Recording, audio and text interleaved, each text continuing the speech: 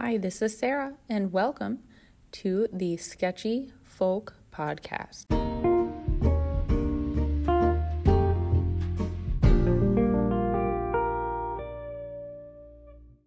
All right, hello, and welcome to the first episode of the Sketchy Folk Podcast.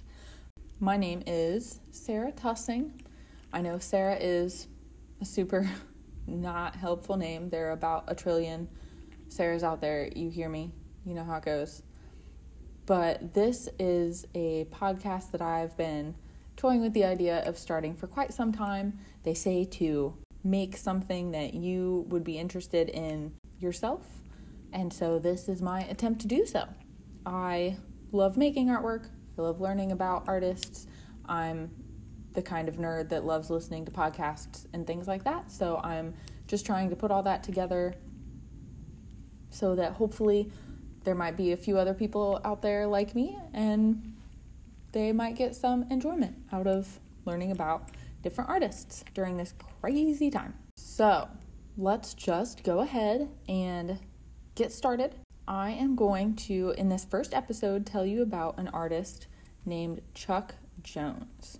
So there are certainly people who know me well that would be astounded that I would choose Chuck Jones as the first artist to talk about for this podcast. And that's because I typically, and don't let this scare you away, but typically I am quite the Disney person.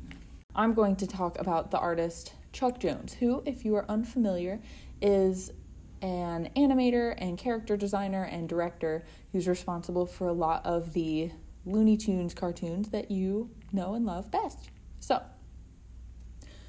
let's go. Let's just do it. So Chuck Jones was born September 21st of 1912 in Spokane, Washington. When he was still young, he moved to California with his parents. They grew up he and his siblings grew up in Hollywood. His parents' names were Mabel and Charles, and he did have 3 siblings. If you were to ask him, Chuck credits his artistic talent to his father. So evidently his father was not so great of a businessman. He would start a new business and immediately order a bunch of stationery with the new logo, which honestly, I totally get. I had the idea for this podcast a good year ago, and I immediately started an Instagram page and a Facebook page and an email address and the whole shebang. And literally it's been a year before I've done anything. So I relate to Chuck Jones's dad more than I care to admit at the moment, but that's fine. Anyway, when the business would fail, he would bring home the stationery and give it to his kids, and then he would challenge them to use it up as fast as they possibly could. Chuck would oftentimes tell a story about one day when he was in art class, and the professor, who was trying to be all doomy and gloomy and intimidating, as professors tend to do, was telling the students that they would have to make at least 100,000 crappy drawings before they had any chance of making anything decent. But instead of being intimidated, Chuck kind of felt like a weight was lifted off his chest, because with all those drawings he had done as a kid, he was pretty certain he was well past the 200,000 mark. So that gave him a lot of confidence on top of what he already had, and he and several of his siblings actually went on to pursue art for their career, obviously. So when he was younger, he was really entertained and inspired by Charlie Chaplin and Buster Keaton. So those are 2 really slapstick style comedians who would be show up in films and such at the time. He did have some jobs as a child actor in Mack Sennett comedies. And then whenever he went to college, he graduated from the Chouinard Art Institute. And this is a school that went on later to be bought actually by Disney and kind of revamped to be CalArts, which today is kind of El Primo school for people who want to be animators or work in the movie and television industry. So while he was there, he would work as a janitor part-time to make some money. He would also make money by drawing kind of quick portraits on Olvera Street, and he would sell these portraits for $1. So while that doesn't sound like much, I did the conversion, and at the moment, that would actually be like $17.60. So not too bad. His first job in the animation industry after college was thanks to a friend of his. So he had a friend named Fred Kopitz. Be totally honest, I'm not sure how to make sense of those letters there. Who had a job at the Ub-Iwerks studio. And his friend told him that, hey, I can get you a job here. This is great. And Chuck Jones said, yes, please, that'll be awesome. And then his friend got him a job washing the cells. So it's kind of the equivalent of a dishwasher when you're trying to be a chef. And so if you're unfamiliar with the whole process, back then, your backgrounds would be either on paper or set up in a multi-plane camera or something like that. And the actual action, the characters, were drawn on these clear, they called them cells, like these clear pieces of plastic, basically. And that way you could see through them to the background. And since there are, 24 drawings per second for an animated film or so, they went through a crap ton of these. It's actually kind of funny because they would either wash them off, so you're losing all these great drawings of like the original Bugs Bunny cartoons, Snow White movie. Like, just imagine that you could have some of the drawings from these great films.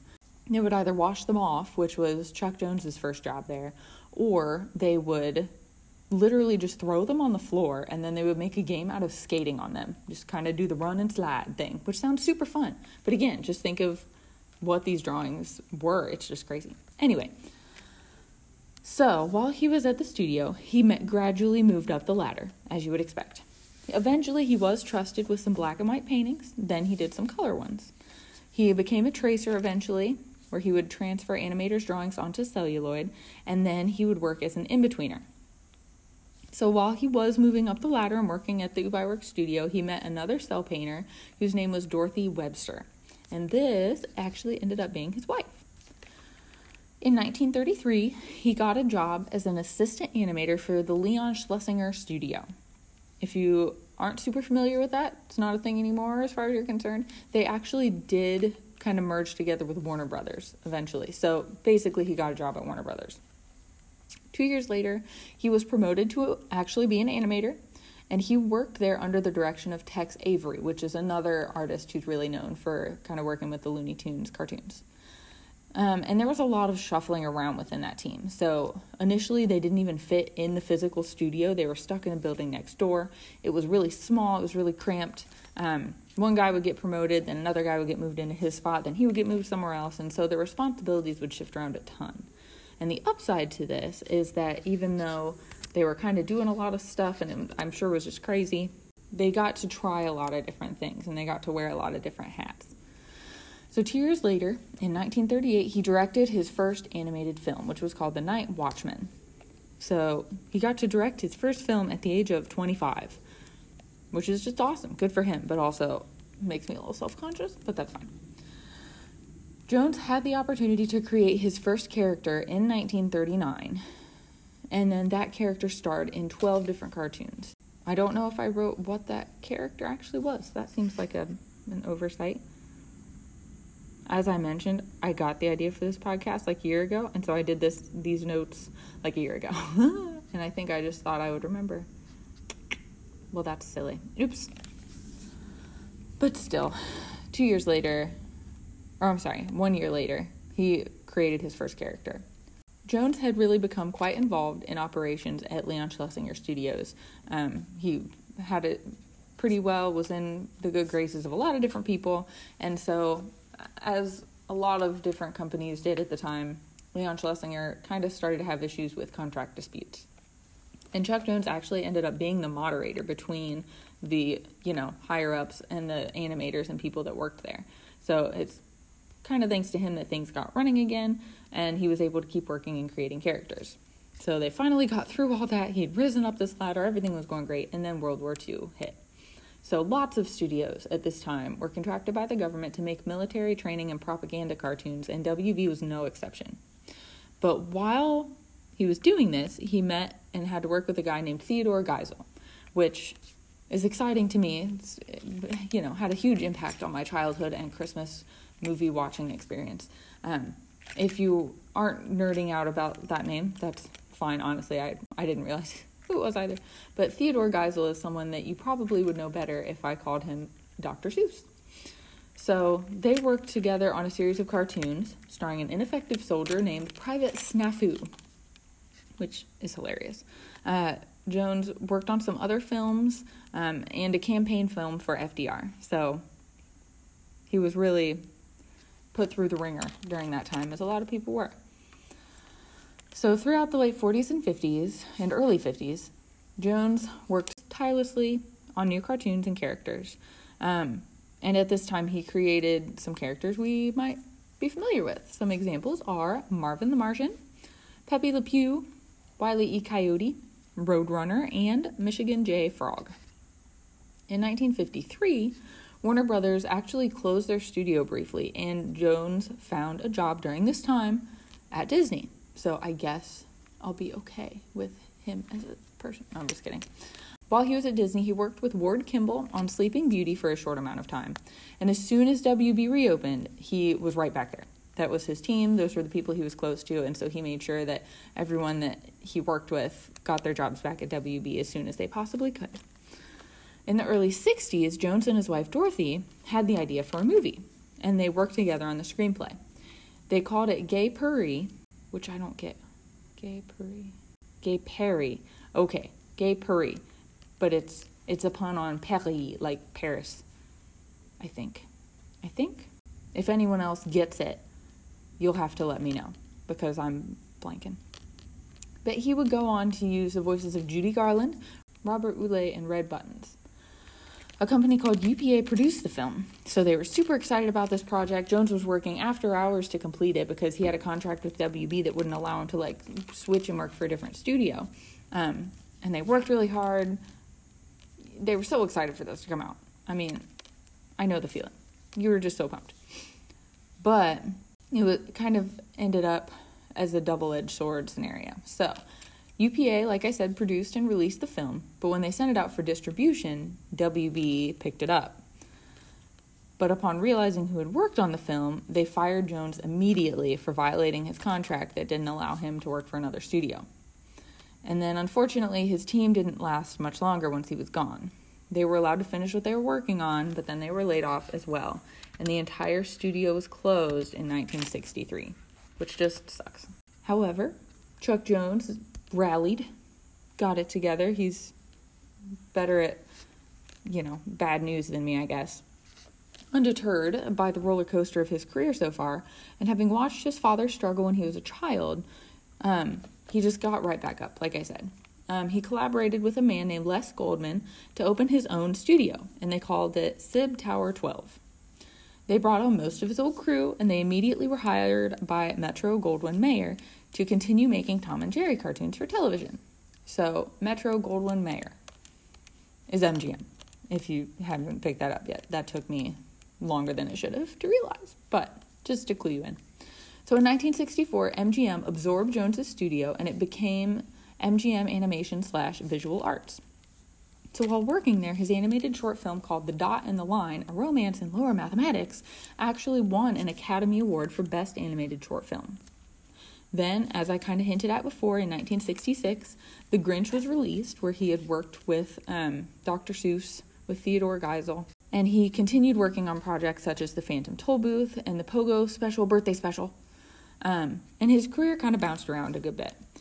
Different studios would close their animation departments, and he would just kind of start up his own studio until someone else would pick him up. He'd done so much work and was such a big name at the time that I don't think he had to worry too much about where he was going to go next. He kind of always had work that he could do.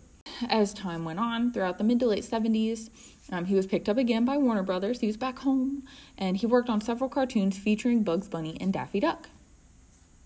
So despite all this collaboration, sometimes tensions did kind of rise between animators, which if you've ever worked with anybody, I'm sure you know the feeling. In 1975, a letter was written by Jones and sent to his old friend Tex Avery. And in this letter, he complained that his new collaborator, Bob Clampett, was stealing ideas from him, from other people. He said that he had taken undue credit for a character he had created, and another character that was created by Friz Freleng. I'm struggling with the names today. I'd like to say I get better at this, but we'll see. And that character was Yosemite Sam. So the letter kind of doesn't seem like it really went anywhere. It kind of circulated among the animation community. I'm not sure who it was, like how it got out, but it kind of gave Tex Avery a bit of a bad name to some people, and then some people jumped to Tex's defense and were peeved with Jones.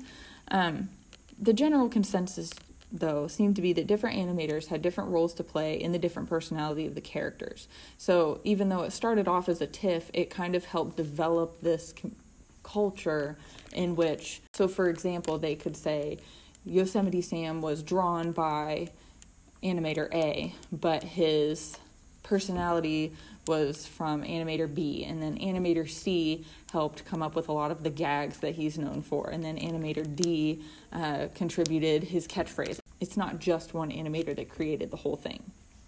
So in a way that was beneficial, but a lot of people weren't exactly thrilled about this perspective, because some people wanted to just say, no, it's mine, I made it, it's all me.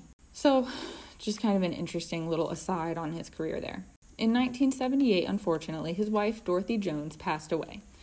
Not too much longer after, though, Chuck married a woman named Marion Dern. It was actually 3 years later. And she was the writer of the comic strip Rick O'Shea. As his career went on, he ended up directing over 250 cartoons for Warner Brothers. Throughout the 80s and 90s, Jones continued to work on cartoons, draw illustrations for galleries, and serve on the advisory board of the National Student Film Institute. He won several awards, including the Annie Award for Outstanding Achievement in an Animated Special Project based on his shorts in The Chuck Jones Show, the Edward McDowell Medal, and a star on the Hollywood Walk of Fame, which is like the ultimate to dumb people like me that don't know what all those other awards are quite yet, but we're learning. He achieved a lot of great stuff. To this day, I, who, as I've said, am typically more of a Disney person, I knew who Chuck Jones was. I've known who Chuck Jones was since at least middle school. Like, he's a pretty well-known person. If you've ever watched a Looney Tune cartoon, you have seen his name. Chuck Jones passed away due to heart failure on February 22nd of 2002. So, like I said, whether you're a WB person or a Disney person or whatever, his work has certainly made you smile at least once. I know when I was a kid, I loved the Roadrunner cartoons. They were my absolute favorite. His work kind of started out emulating the Disney style and then infusing it with the slapstick comedy of Charlie Chaplin and Buster Keaton. And in the 1940s, he developed more of his own style, paring down the design and the scenery and focusing on exaggerated poses and gags. So he really created like a whole genre of cartoons, which is just awesome. So a couple of cool things that Chuck Jones has said about the cartoons, which I always think is fun. He said, "My Bugs doesn't look like a rabbit. He looks like Bugs Bunny.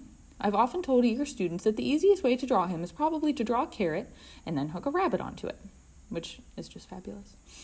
And then speaking about Roadrunner, he said, "The Roadrunner did not change a lot visually over the years. He has very little personality as he is a force. I tell students that the secret of drawing the Roadrunner is learning how to draw dust. Just draw a cloud of dust and hook a Roadrunner onto it. Many people do not know there is such a creature as a Roadrunner outside Warner Brothers cartoons. An ornithologist at the University of Iowa, who is a Roadrunner expert, told me that the first question asked by her students every year is, 'Does the true Roadrunner really go beep beep?' And they do not believe her when she tells them that it doesn't. The Roadrunner's immortal beep beep was an accidental find inspired by the sound Paul Julian made as he blindly tried to clear a route for himself along a termite terrace corridor." So aside from this quote, that is that really packed building I was telling you about where they were always running into each other. It wasn't even part of the main studio. That's what they're talking about. And it seemed unimaginable to ask anybody but Paul to record the sound, so he invited him into the studio. And I also read that we always say Roadrunner says beep beep, but it's actually meep meep, like H-M-E-E-P, meep, humeep. I find that interesting. So that is just some wise words from Chuck Jones about a couple of the characters that he worked on. So I think Chuck is a great person to look to for kind of maintaining positivity even when things aren't going your way. He had a couple jobs that really kind of backfired on him, didn't go so well. And he had a lot of opportunities to just be really disappointed and discouraged and to kind of give up. But he kept going. He made good connections. He stuck with what made him happy and ended up making a lot of us happy in the meantime. So props to Chuck Jones. Thanks to Chuck Jones. He's awesome. And I hope that you enjoyed his story and can get a little bit out of it for yourself. So every week when I release an episode, I'm going to release a daily art challenge as well. So you can draw something, paint something, make something out of clay, animate something, a cartoon, whatever you would like. But I'm going to give you a theme for each day. And then I do have a Sketchy Folk Podcast Instagram account. So you are more than welcome to tag us in your picture if you want to share it on Instagram. Yes, we are at Sketchy Folk Podcast. The challenge for this week is day 1 is rabbit. Day 2 is wait. Day 3 is gossamer. Day 4 is alien. And day 5 is skunk. So I will post that challenge on Instagram. Follow us on Sketchy Folk Podcast or at Sketchy Folk Podcast. And then tag us if you do the challenge. I would love to see whatever art you make. My husband's idea for how to sign out of this podcast was sketch you later. I don't know if I want to go with that or not. I guess we'll do it this first time. I realize I keep saying us. I guess I mean myself and my husband because he's had to listen to me talk about this for months now. Whatever you want to say. I hope you follow the podcast, give it a like, keep up with it. I will post an episode every week, so I look forward to telling you about a new artist next week. As I've said before, I am at Sketchy Folk Podcast on Instagram, and if you have any ideas for artists that you want to hear about or want to send pictures of some of your artwork or anything like that, I'm also sketchyfolkpodcast@gmail.com. So thank you for listening, and I guess sketch you later. Bye.